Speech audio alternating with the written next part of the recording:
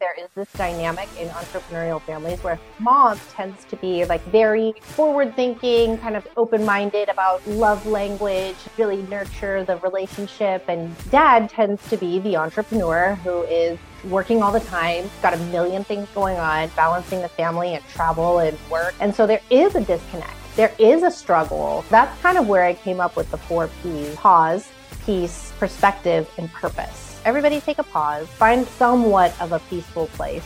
Perspective, like what actually happened. And then purpose, like what was the purpose of all of that happening? What are we supposed to learn from these interactions?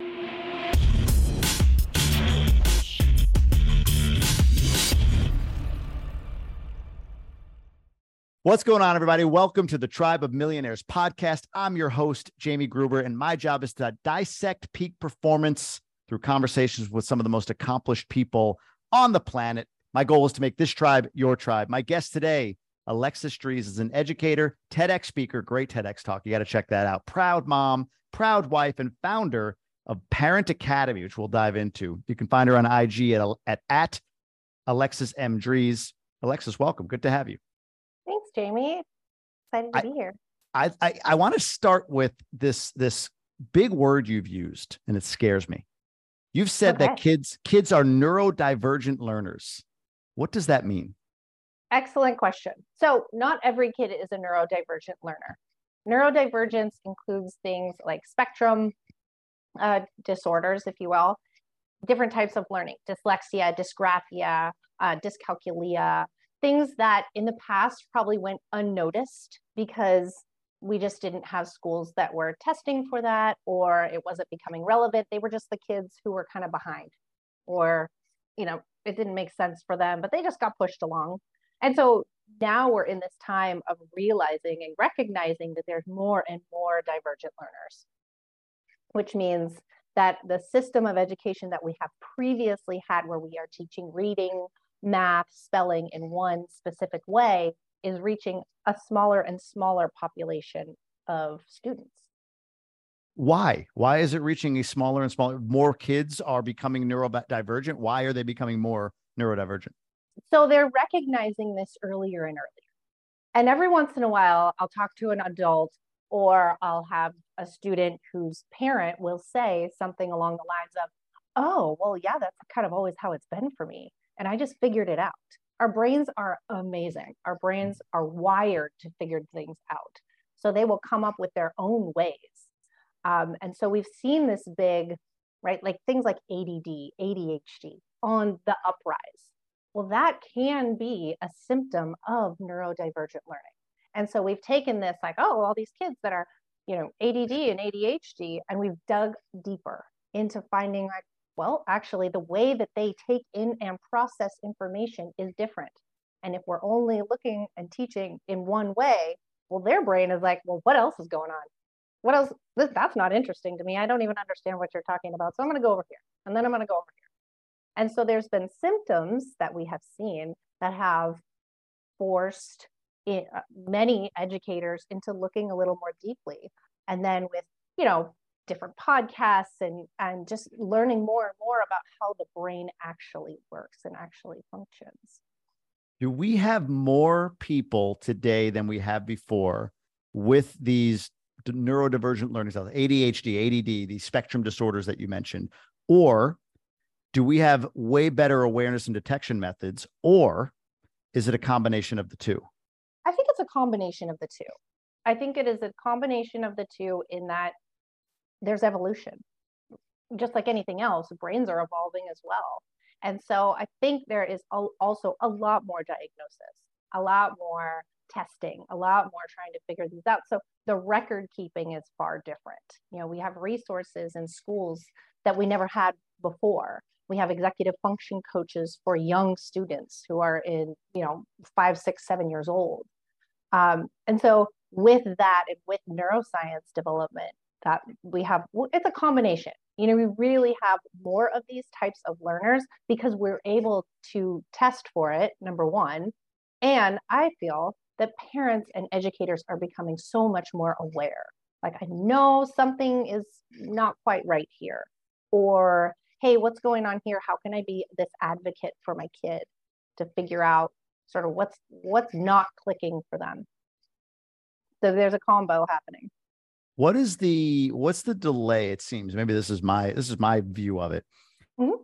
What's the delay in public education or even private school education in keeping up with this phenomenon? It feels like living down here in the DR, like I see people like taking down sugarcane fields with a machete.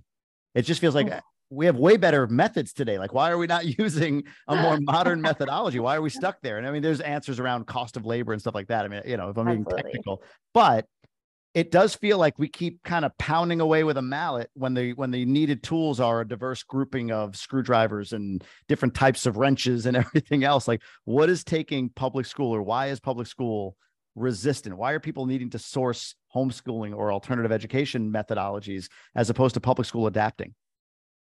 I will say, like, public school is adapting, and there are resources there. There are more resources in your public school today than there are in your small micro school that's maybe just starting to open or is a new alternative education. You're going to find many more resources in public education. Like what? What kind of resources? Just give me an example. So you'll have a BCBA, which is, behavior analyst. You'll have your ASL, which is adaptive, ALS, which is adaptive language therapy. You'll have specialized reading instructors. You'll have math tutors, kids that are leaving the larger classroom to go into smaller one-on-one groups who have shown signs of, things on their IEP, which is a learning process. It's a educational plan, an independent educational plan. So they are trying. It comes down to resources. It comes down to bottom lines, right? So just looking at the difference between like a private academic assessment versus a academic assessment that you're going to get in public school, just two very different things, because they're looking for very different end results. The public is looking for, we just want to know how much time are they going to need with a reading instructor? How much time are they going to need in math? And so how many people do we need to hire, and how do we use our resources? Whereas a private academic assessment is going to get you more of, hey, this learner needs 30 minutes of accommodations on testing, and we're seeing signs of dyslexia and dysgraphia. Here are the resources that you can use, meaning they might not be. So they're serving two different purposes in a way. So it's not that they're not having them. There's a system, and this is true of so many government systems. The people up here are making decisions for the people down here, and it just is it just takes a while. Like, that's a long way to go. So you have neuroscience and new neurological developments, and then how you implement those in schools, it takes a while. What does the future public school classroom look like in 5, 10, 15 years? So, it's such a fascinating thing. You have it's a great point you made about, like, there are more resources. I think about the public school in my town in Michigan. My wife went and visited it. Our kids don't go to public school, but she visited it before our first was going to go to kindergarten. And she grew up in an inner city, my wife, in outside of Boston. She was blown away by there were what are they called? Support dogs at the school. There were, like you said, multiple different support type systems, but we live in an affluent town, right? So there is a, like you said, it's a resource issue, but it also, if you have to lean on a private assessment, that usually means that the people that are able to get private assessments are affluent or have a level of affluence. So it seems like you have a continuing divide between the haves and have-nots.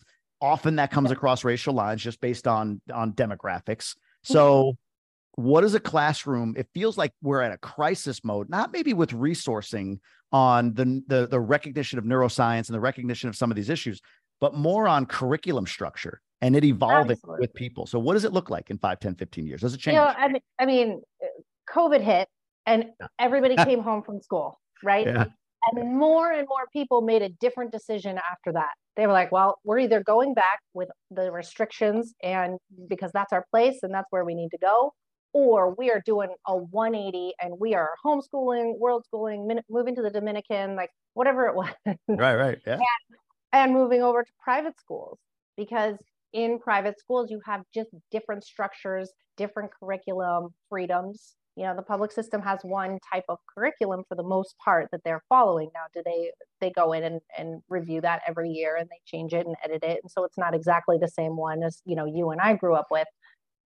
But there are more and more people going to private school.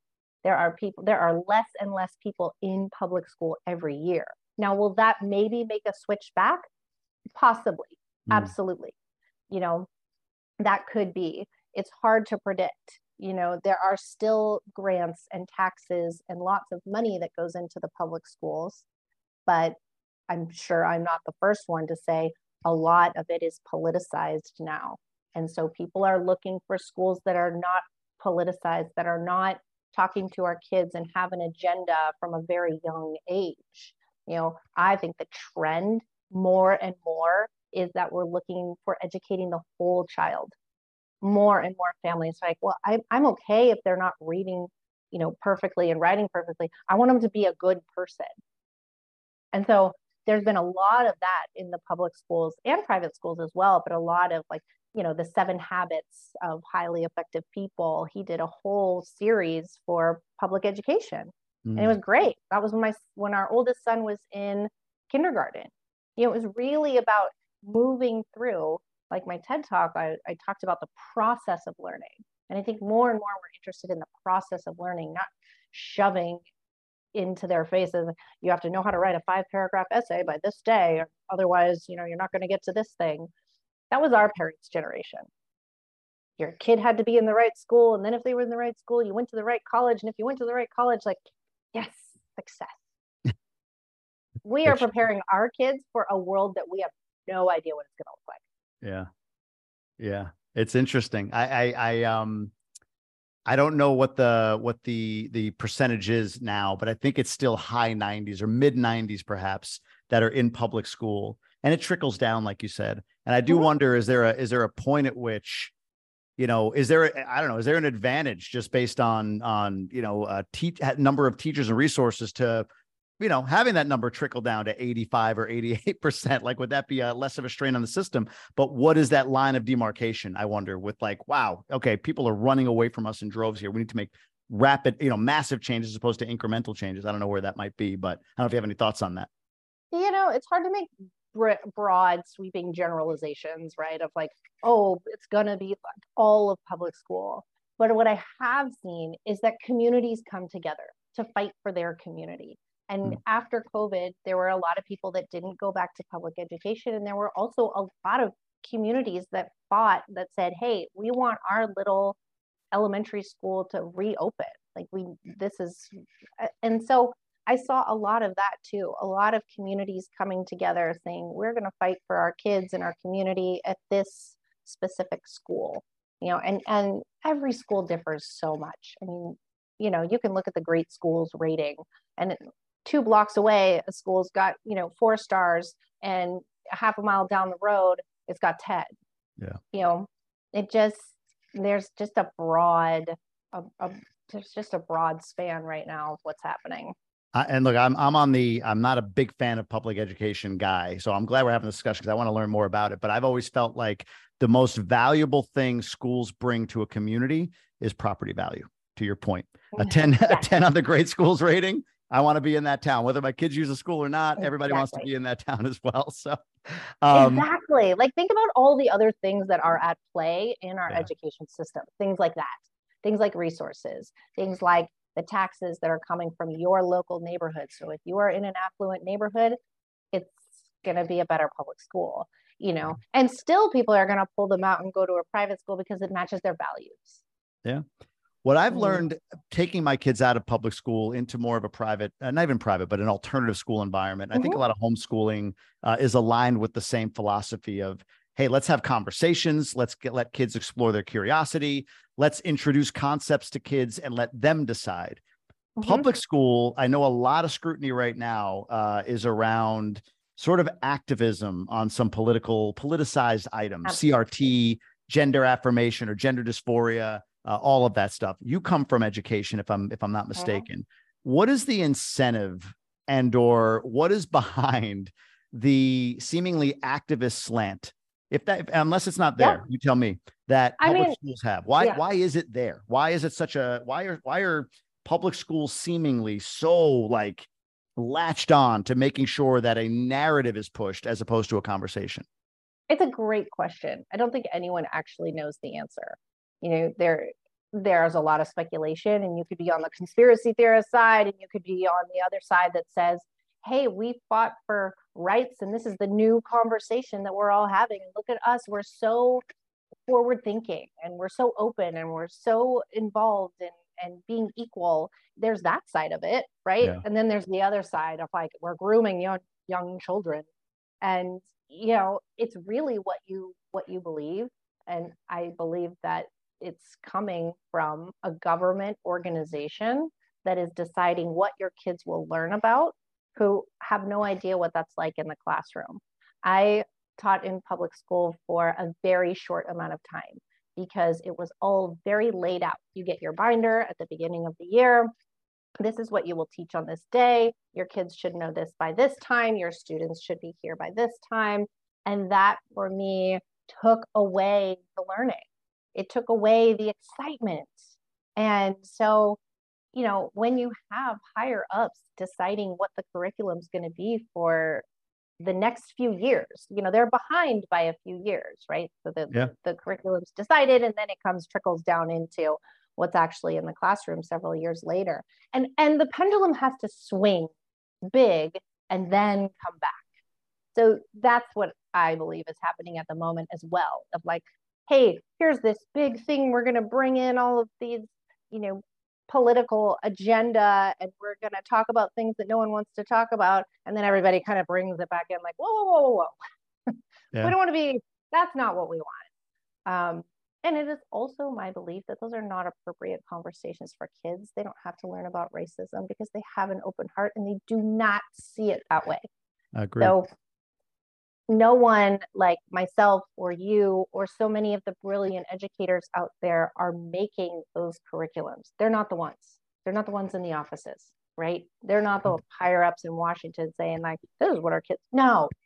So then we have a voice. Then we have the ability to say, nope, that's not what learning looks like. And that's not actually how young children think. Yeah, no, makes perfect sense. Your kids are homeschooled, or are they in public school or an alternative school? All of the above. All of the above. Talk through that. We've tried it all. We've tried it all. So, you know, they started out in the neighborhood public school. I quickly decided that, you know, our oldest son, that just wasn't going to be challenging enough for him. And so I wanted an environment where he could kind of lead his own learning. And you know, each of our kids are so different. And so they are off on different paths. And then this worked out and it didn't. And then we needed to try homeschool for a little while. And we tried an outdoor school. And I used to be really ashamed and feel really guilty that they were in so many different types of schools. And then I recognized that during different ages and stages, your kids may need different things. Like we have 3 different schools going on this year. I don't take it personally, but my kids did not like homeschool. That was not for them. They wanted friends and they wanted structure. And that was a great learning curve for all of us. And so, but you know, having them home and having tutors that came to our home was, I think, for them, one of the best. They'll see it maybe later, you know, but one of the best things for them. Yeah, social. They want to be social at that age, right? If they have social tendencies, they'd rather be social at that age. So no, it makes perfect sense. I mean, exactly. We have 4 boys. They're very competitive with each other. If we don't mix any other people in, it's really a WWF ring in all the good ways too. Yeah. We give our kids, well, our older one, our second one's just going into what would be kindergarten this year. He's 5, but the older one, every year we give him the option. Like, do you want to go to a public school? You know, do you want to go to a regular school? And he always says no. So we keep him in alternative schools. Down here, the option we found was a Montessori, and it was good. But even still, the Dominican version of the Montessori still has a lot of I don't know, public school feel to it. So it was a little bit more restrictive than he liked. So we did find an alternative school that's sort of a Finnish American hybrid. That's a bit more experiential learning and so on. So we're excited about that for potentially year 2 if we decide to stay. For parents now, what are some of the most challenging things that you hear thematically from parents in terms of just raising kids? What are some of the things parents are most challenged with on a consistent basis from ones you talk to? Technology is usually number one. The other is boundaries and freedom. Like how in today's world do we give our kids freedom? We got to go outside until it was dark out, but I've let my kids do that, and sometimes they get returned. Not in the neighborhood we're in now, but people would say, "Are these yours? They're way down the street." Well, yep, that's okay with us, So boundaries and freedoms in today's world, and then technology. I think everyone is confused by what to do about technology. Yeah, the boundaries thing. That's the freedom part, I should say. I've learned is very American. Here, it's what you described of our upbringing. Kids disappear all day. They're gone. Yep. Nobody thinks anything of it. You see 6-year-olds walking on the sidewalk by themselves. It's an interesting flashback to my upbringing. Technology, screen time, I'm assuming is what you're referring to. What are some things? Are there? I mean, obviously elimination of screens is the ideal for many parents, but we struggle with it, right? Like, we're reliant upon them. So how do we not allow our kids? And they're so quiet and they're not getting into things. What are some things that people can do around screen time? What are some things you've seen that are implemented? Maybe you've implemented yourself that have been helpful. Yes. So I think screen time has become like a dirty word, and actually a lot of the things that we think are caused by screen time have always been there. And if it wasn't this, it was something else. Like what? And so, meaning there was probably always depression, right, in young kids, but we have put a highlight on it, possibly because of COVID. Kids have always had a hard time transitioning from one thing to another, right? Meaning stopping doing this and starting doing something else. And they've always struggled in some way with hearing something that they shouldn't, right? Everybody had a neighbor or an older kid friend who said an inappropriate word.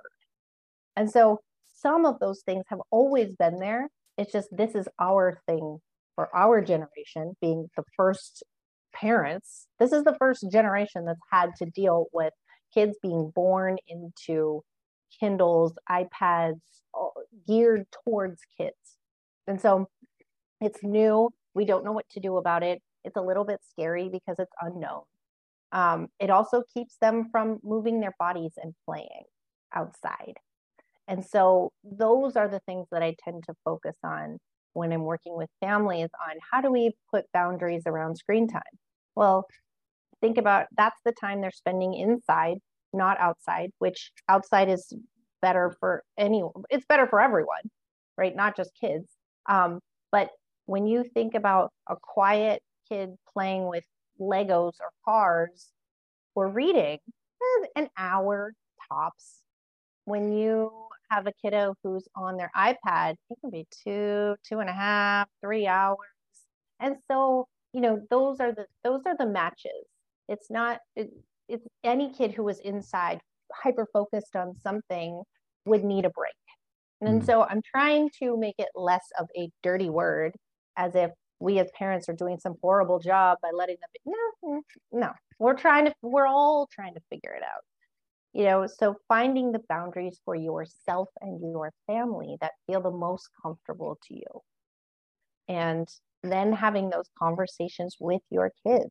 And they're not easy conversations. I mean, all of us, if you have a child who's under 5 and you give them, 30 minutes on the iPad, it's terrible when it's time to turn it off. Like, no matter what, that's across the board, right?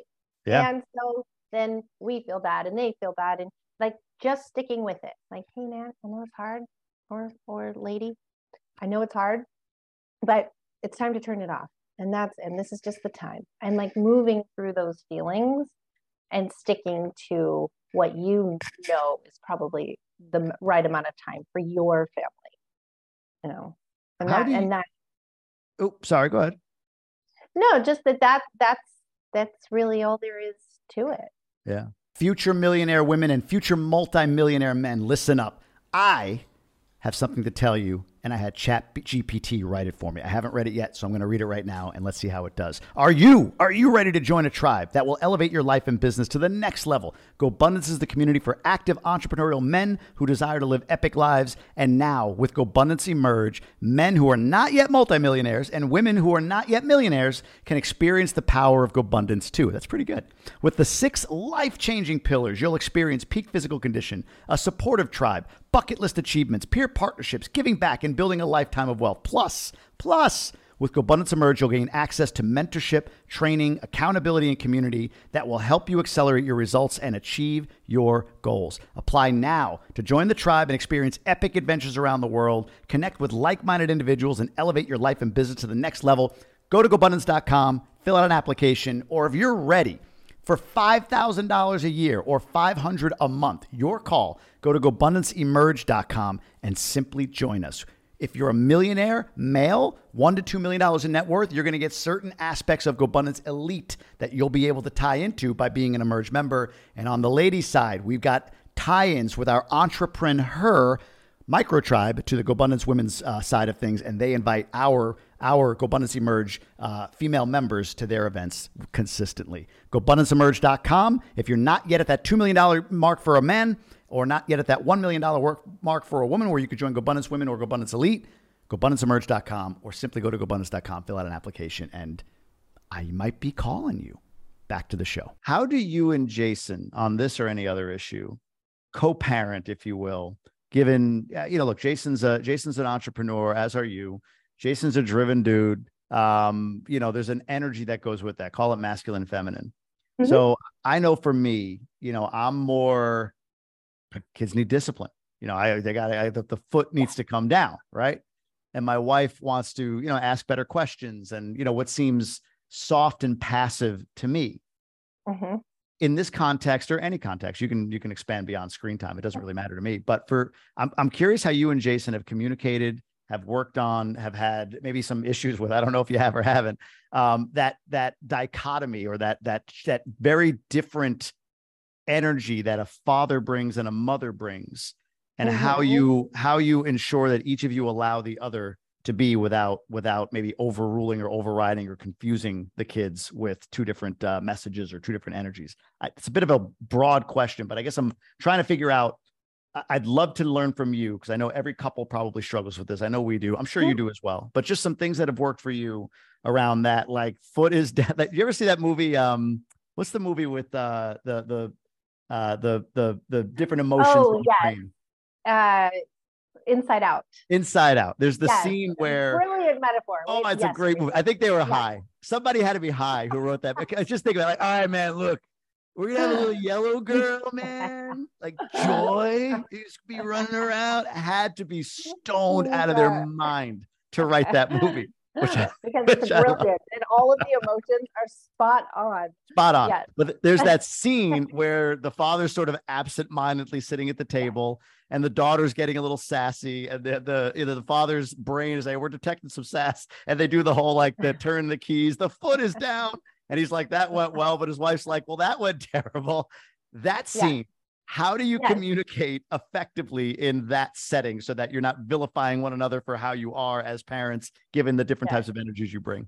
Oh, it's such a brilliant question, Jamie. And why I love working with entrepreneurial families too, because this is super common. It's common for a lot of families, but particularly there is this dynamic in entrepreneurial families where the mom tends to be very forward thinking, kind of advanced, open-minded about love language and wanting to have open communication and really nurture the relationship, and dad tends to be the entrepreneur who is working all the time, who's got a million things going on, balancing the family and travel and work and taking care of themselves. And so there is a disconnect, there is a struggle there for almost all of us, because we're juggling so many things.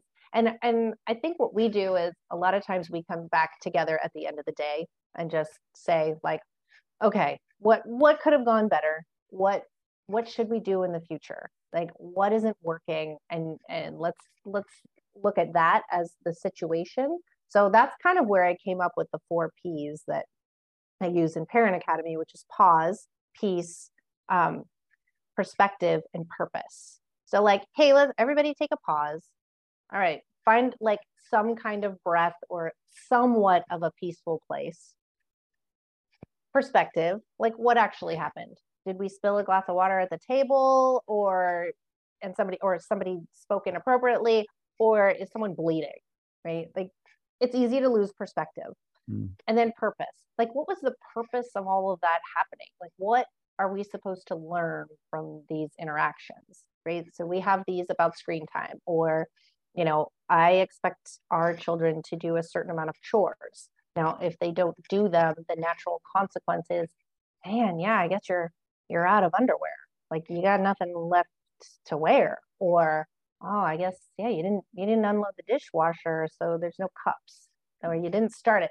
So I'm more on the natural consequences side, where at the end of a long day, Jason may come down and say, it's a mess in here and there's all stuff all over the place. And why isn't, so there's just different ways that you do things. But in the end, you're actually trying to accomplish the same goal. You're both in it together. And so it's really nice at the end to just come back together and go, oh, I see. We actually want the same things. What is something, this is a great, I love the way you framed it up, because that's exactly my family. That's exactly me and my wife. What you just described exactly, right? Like, I'm go. And yeah, my patience level is much less, especially at the end of the day. She's more forward thinking. And I don't know if you do this to Jason, but my wife does this to me. I will get these reels sent to me of, different influencers speaking on topics of parenthood as these passive aggressive, actually not even passive, aggressive hints at what I should be thinking about, or something we should talk about. Like you said, pause, peace, perspective, purpose. Let's have this discussion on this, right? So that's my household. What would you say to a group of women in this scenario? Because our listeners, the GoBundance type of person, mostly men, right? But if we have wives of a bunch of entrepreneurs in a room, what would you say to them? Like, hey, look, your husbands are going to be this way. I know they are. You need to allow them X. What do they need? What do wives need to be more patient with in terms of the attribute or reaction of the husband around parenting? And then I want to flip it and ask you the opposite. Like, what do men need to be more patient with? So this is a great question and very well stated. We as parents are always working on our own nervous systems. So if you've got your husband coming out of like a go day, his nervous system is like, shot, right? You've been like pedal to the metal all day long. Don't take it too seriously. Don't take it too to heart. If you come out and you just need a minute, they need a minute. It's also okay to say, to ask your kids, like, how did that feel? How did it feel when dad came down here and said that? It kind of felt crummy, or it was a reminder that I need to do the dishes. Like, you as moms are always mama bear, right? We're thinking like, how could you say that? How could you do that? Look at who they are. Like, sometimes it's okay to just ask the kiddos and see what their actual interpretation of what happened is. What do you do with that? What if it's a negative interpretation? Do you take it to him? So let's say something happens. How did that make you feel? What dad said? I didn't like it. It kind of hurt my feelings. All right. Do you want me to help you have that conversation with them? Yeah, sure. Okay. Hey, can you listen for a second? Because, somebody wants to talk to you. And that to me is like, that's if it's a rupture and a repair, awesome. Or it's connection over correction, right? That's such a wonderful phrase. And I did not make it up. It's just that idea of connection over correction. Like, what happened? Yep, that kind of hurt my feelings when you said that. Okay. Because that is way more powerful than any reel we could ever send you. That's true. You send them though, yeah? Every once in a while, I'll really see one that's like, yep, that. Yeah, gotcha. All right, flip it. So speak to the guys out there. What do they need to be more tolerant of? Give more space for in terms of their wives' reactions or in that setting? Yes. Understand that your house is chaos and it's going to be messy and loud. It's going to be intense. It is.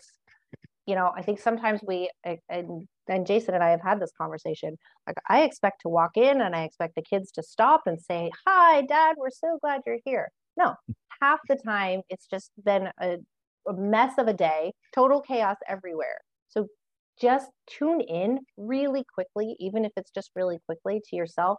Take a deep breath, like, know that you're going in the trenches. Like, just know if you expect that and it's not that, hallelujah, enjoy.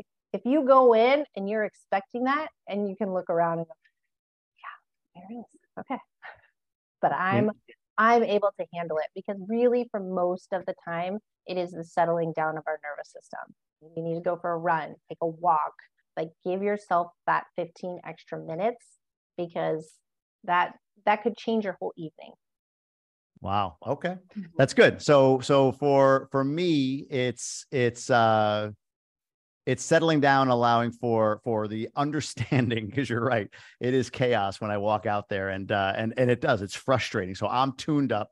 My nervous system is on edge, and now I just want things to be done so I don't have to deal with them in the house. Right. I want to talk about parenting in an age of affluence. And that's not about rich, poor, but there's a lot of services that are done for us in our homes more, I feel like, than when we were kids.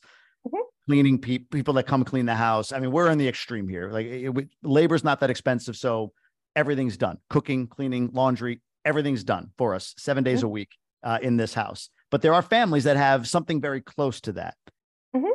How this conversation actually popped up in GoBundance. A member put in there like, "Hey, I feel like I'm raising bratty kids.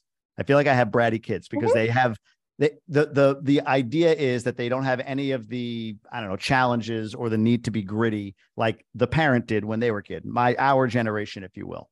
Mm-hmm. How much of that is real? Meaning, like, yeah, hey, you do need to train some grit in your kids. How much of that is you just not remembering that as an 8-year-old, you were a brat too. It just was a different kind of bratty. And as you grew and matured, you were able to figure out, what was and wasn't, normal or whatever it may be. I don't know. Like, how do you coach a parent in that respect? Because there was a lot of guys. I was surprised. And I have this fear as well. Like, are my kids too spoiled? There's a lot of guys with that concern that their kids are too bratty or too spoiled. How do you overcome that? Or how do you manage that? Or how do you coach that? So it's a great question, and it's a really good way to, like, look in and see, what are your family values? Like, what are you valuing? Do you value hard work? And then if you see your 8-year-old not working hard, are you like, "Oh, I'm disappointed. You're not working hard enough." The other part of that is that you have, and these dads in GoBundance I'm speaking to as like a general you have solved a problem for them that they don't have to solve. So they're just coming in on a totally different level. And that's really something to remember, because it's not something that they lack, unless in your heart you say, "I really want them to know." Like, here's an example. I want my boys to know how to do their laundry, clean the toilet, and empty the dishwasher, because someday they're going to find a woman. And if they meet this woman and they don't know how to do X, Y, and Z, she's going to be like, "Who were your parents?" I think that's important. That is my value. I want them to know how to do these things so that they don't have to rely on a woman to do them later. If that's what happens in their marriage, great. If they never get married, even better. Now you know how to take care of yourself. So, but at the same time, we do have people that do all those things for us. And we do, when they want something, they can have it. And that is a problem that they don't have to solve. And so there's a gift in there, and there's a gratitude in there that they're not going to have, because they don't know the flip side. They don't know anything else. So bratty can come from, anything. It can come from a judgment from us as parents saying like, "Well, I don't see you working hard," because maybe their working hard looks different than ours. Or it also can be a trigger that's a family value. Coming up with family values together is just, it's probably the most important piece that a lot of families don't take the time to do, because why would you take the time to do that? And so you can go back to those and say, this is something that I value.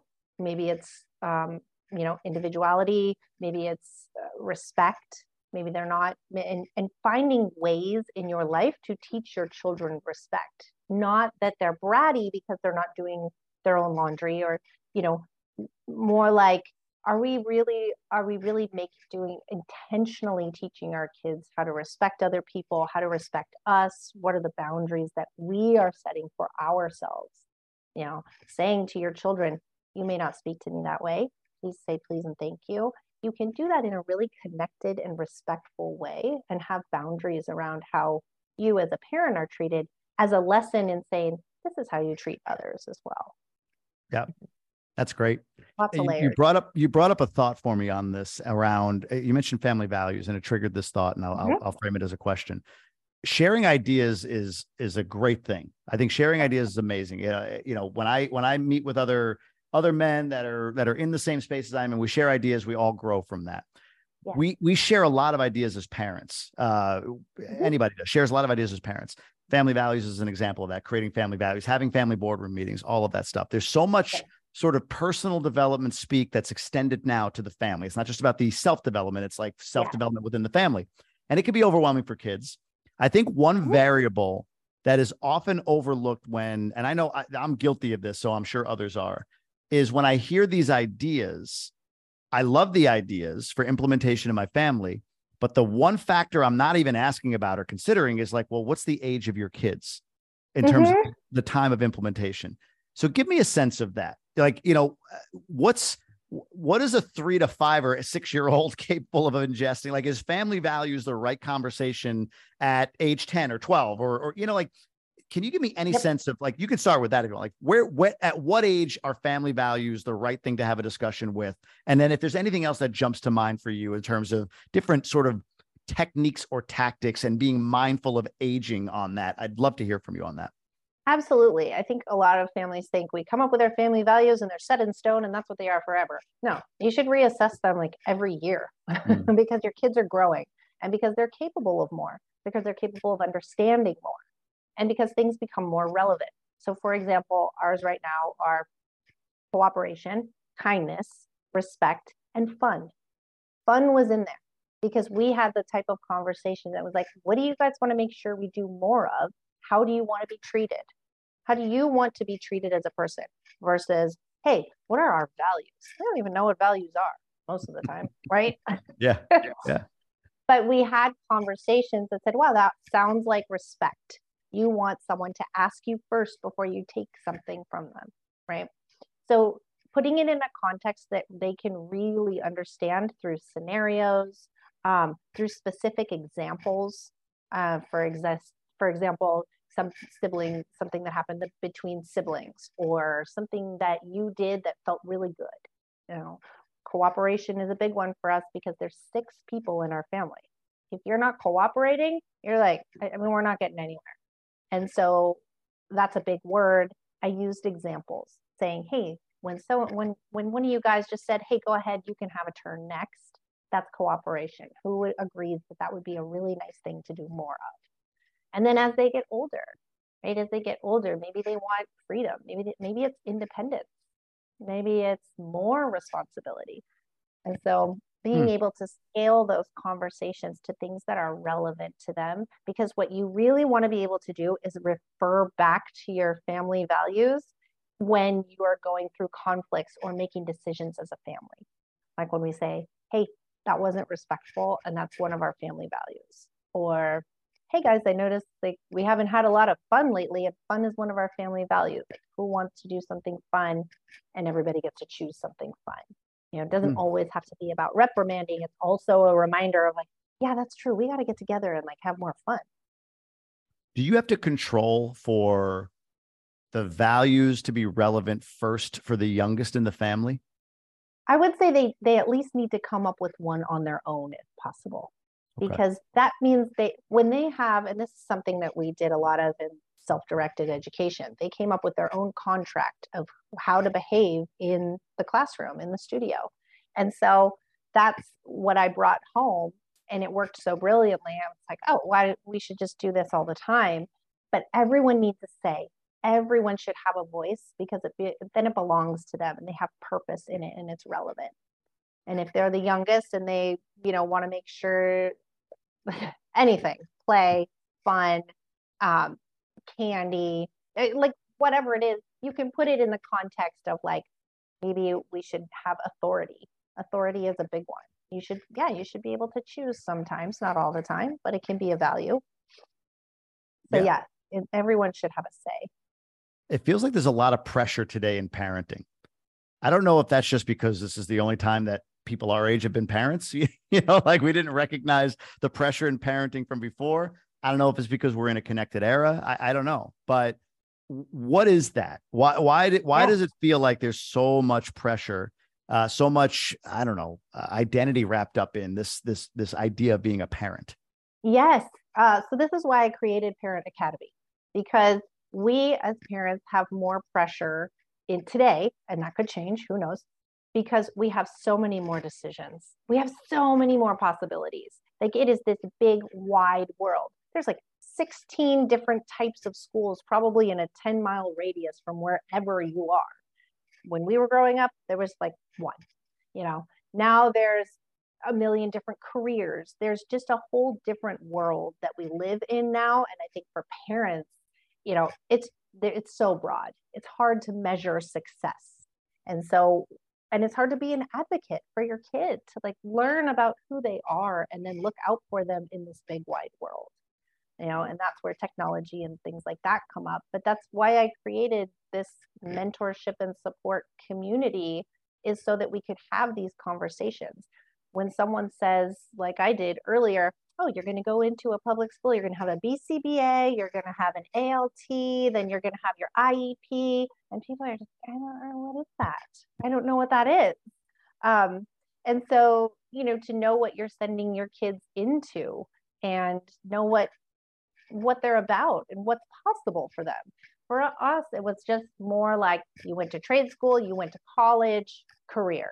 Well, there's some statistic, like, I think adults now have between, I think there's an average of like 10 different careers, and multiple different kinds of jobs. So there's no more like, I went to this trade, I stayed there. I went to this corporation, I stayed there. I retired 40 years later, got my pension, and I'm all good. And so that's just, we're inundated with decisions and fears. Yeah. Tons. Yeah, all the news, human trafficking and all this other stuff, even, right? Everything's in the forefront. It just feels like everything ends with, are you a good parent or are you not? So it does feel like a lot of pressure. Tell me a bit more about Parent Academy. What does it look like? What is Parent Academy? I understand what it's seeking to serve, but give me an idea. Somebody joins, what happens? So Parent Academy is an online mentorship and support community where we talk about all kinds of topics. We have a weekly call 3 weeks out of the month, and there's a different topic every month. It's through Circle. And so it's a membership. You will join. We'll do a couple of retreats this year. I'll do a couple of workshops in different cities, announced TBA, and then creating this sense of community for parents. Because the other thing that has happened is that we are no longer tribal, right? This is your whole podcast. Here's your tribe.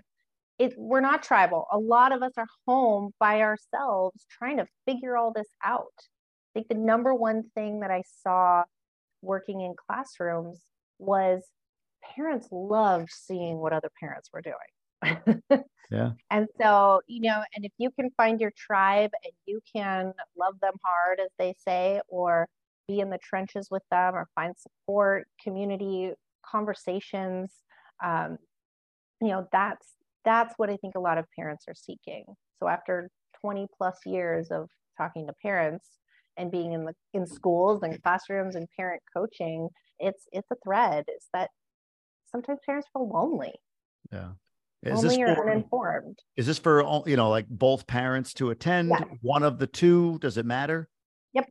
So it's for moms and dads, primary caregivers, grandparents, aunts, uncles. It's really about how to be an advocate for your kid, meaning learning about the kid that you have, not the one that you wish you had or the one that you hope they grow into. This is like, who's sitting in front of you and how do they help you grow. That's the other piece. You and your husband are both in the personal development coaching space. Yes. How does that dynamic play in your relationship? Coaching each other, all of that. I'm just curious how that plays out for the two. It's interesting because Jason has always said forever, you can coach anyone except your wife. It's true. It's true. But what about you? Do you coach him? I wait for him to ask. No one likes somebody to come over their shoulder and go, you know what you could have done? You know what you should do? That's the worst. Let me ask this. Oh, go ahead. I'm sorry. Yeah, and I also think parenting is a journey for every individual. And someone can tell you how to do it all day long. That's why when you go to the parenting section, there's like 700 books on how to be a parent, because you kind of have to figure some things out on your own. You kind of have to go through it yourself, because the joys are so joyful and the lows can be really low. But if someone's telling you how to go find the joy, it's just not as juicy. It's just not as good. Whereas if you built that connection and you and your children have gone through the ups and downs, and it's different for everyone.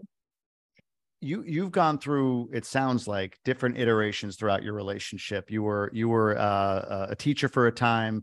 I know Jason left his job, went to be a Tony Robbins coach. You chronicled all of this on Brandon's podcast, which was great. Yeah. I enjoyed listening to that. Okay.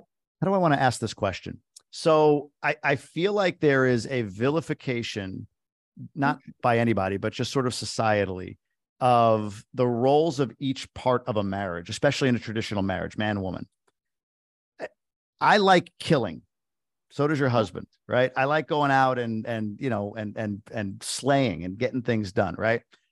But that has been viewed as toxic in some ways, right? From a masculinity standpoint, that's kind of toxic. So you have to tamp that down, in order to not be some, ooga booga, whatever, man. And on the flip side, there's a sense that if you're, as a woman, if your desire is to spend a portion of your life as caretaker, as mom and homemaker or whatever, like you're some sort of, pariah in the idea of feminism, right? Like the feminists will come after you in that regard. Just for you and Jason, you can't speak for, unless however you want to take it, but I'm just thinking, to bring it home for you. How have you managed that, or what advice would you give based on your different phases of life to not feel like, Jason is toxic because he's exercising the whole of his masculinity, and for you not to feel like, hey, I am less than because I've decided to be a homeschooling, mom and all of that, and maybe sidestep the career for a little bit. Yeah, I really struggled with that on my side. I owned preschools before I got pregnant, and I realized that I couldn't really do both, not joyfully, not happily.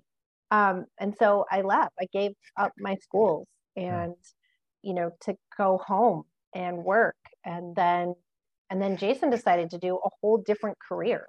Like, this is what I'm doing. I'm not asking for permission. This is what's happening, and I really had to sit with that very deeply, because I was home, not working, raising kids. And I really had conversations with myself of, this can either be the greatest time or it can be miserable. And I truly decided day after day to jump into being with my kids in the wonder of experience that it was. And then I would get tired of that and I would go, okay, now I got to go to work. I got to get out of here. I got to go do something. And I did. I worked in little side jobs. I was like co-oping at a preschool. I ended up going back to work in there. I ended up like taking this whole course on being a parent coach and doing some parent coaching. So I was a little bit of a restless soul at that time, feeling the pull of just really wanting to be home. And then also the pull of like, yeah, but I need a bigger something, and to not feel badly about that, to really embrace, now my kids are school age. And the first thing I thought of was like, that's amazing. I'm so excited. Everyone wants to go to school and I'm going to start a new business. Not because I felt like I had to, but because I felt like it was exciting and I wanted to, and I have said this a lot of times, is that you, and I said this on Brandon's podcast too, your partner is their own person. And the expectation that you have for them is great and it's wonderful, and good luck with all of that. But they, at the end of the day, will be their own person. So embrace who they are and their journey. And I think Jason said it was like sometimes being solo together, you know, of you're so deeply involved and invested in your path and your choice. And I am like deeply invested in being home and clearly having a lot of babies, because I ended up having a lot of babies. You go for the girl? Was number 4 a shot at the girl? You know what? You don't get to choose. I really learned that. They chose each other. I look at the 4 of them and I think that was their choice. They're connected. My wife thinks there's a different dynamic in her friend. We have boys. So she thinks there's a different dynamic in her friends, her mom friends that have boys versus those that even have one girl. Like totally. The boy moms to her are more whatever. Like it happened. And we're girl moms for her. I'm throwing my wife under the bus on this. Girl moms are a little bit more on it. Like, oh no, wait, we got this. The boy mom, throw them in the car. We don't stop. We don't make stops anymore. They pee in a giant almond milk bottle on Drees. It's incredible. It's the best. You feel the same way? Boy mom, girl mom? I do. There's just little certain things that I don't have to think about, and they're all one. And so there's also other things I don't have to think about. And so, yeah, just adapt to what is. It is sometimes heartbreaking to me, and I say this to them, so I'm not saying this as in a mean way of like, I truly will not have a daughter. There'll be girls around, but it is sometimes still a shock to me that I will not have a daughter, you know. But I have friends who have girls and I adopt them, and I have all nieces, which is lovely. We're the boys. Other than that, they have all nieces. Oh, wow. We're all girl cousins. Yeah. Wow. Yeah, I know. Interesting. Huh? You filled a role. You filled a need in your family then. So good job. Yeah. But it is different. What I like about Parent Academy, from what I've read about, learned about, saw on your social platform that you're doing with it, and really coming home talking to you here, is it is a bit more. It sounds to me like your considerations are a bit more than just the parent-child relationship. There's the dynamic between parents as well. There's sort of that we talked about it, the dad, mom, masculine, feminine, whatever it might be. That's a factor in this. You've always brought it back to that. So I'm excited for what you're launching. How do people learn more about it? How do they get to kind of dive in? Is there a website? Where can you direct folks? Yes, alexisdrees.com. That's where you can go. There's a landing page there. It'll take you over to Circle. I'm launching in September, and so we're still in the beginning phases of building, and I'll launch a calendar for what the year is going to look like. But that's where you can go get more information. You can also follow me on Instagram at Parent Academy Community. Beautiful. Alexis, thanks for coming on. I appreciate you doing this. Thanks so much, Jamie. Appreciate it.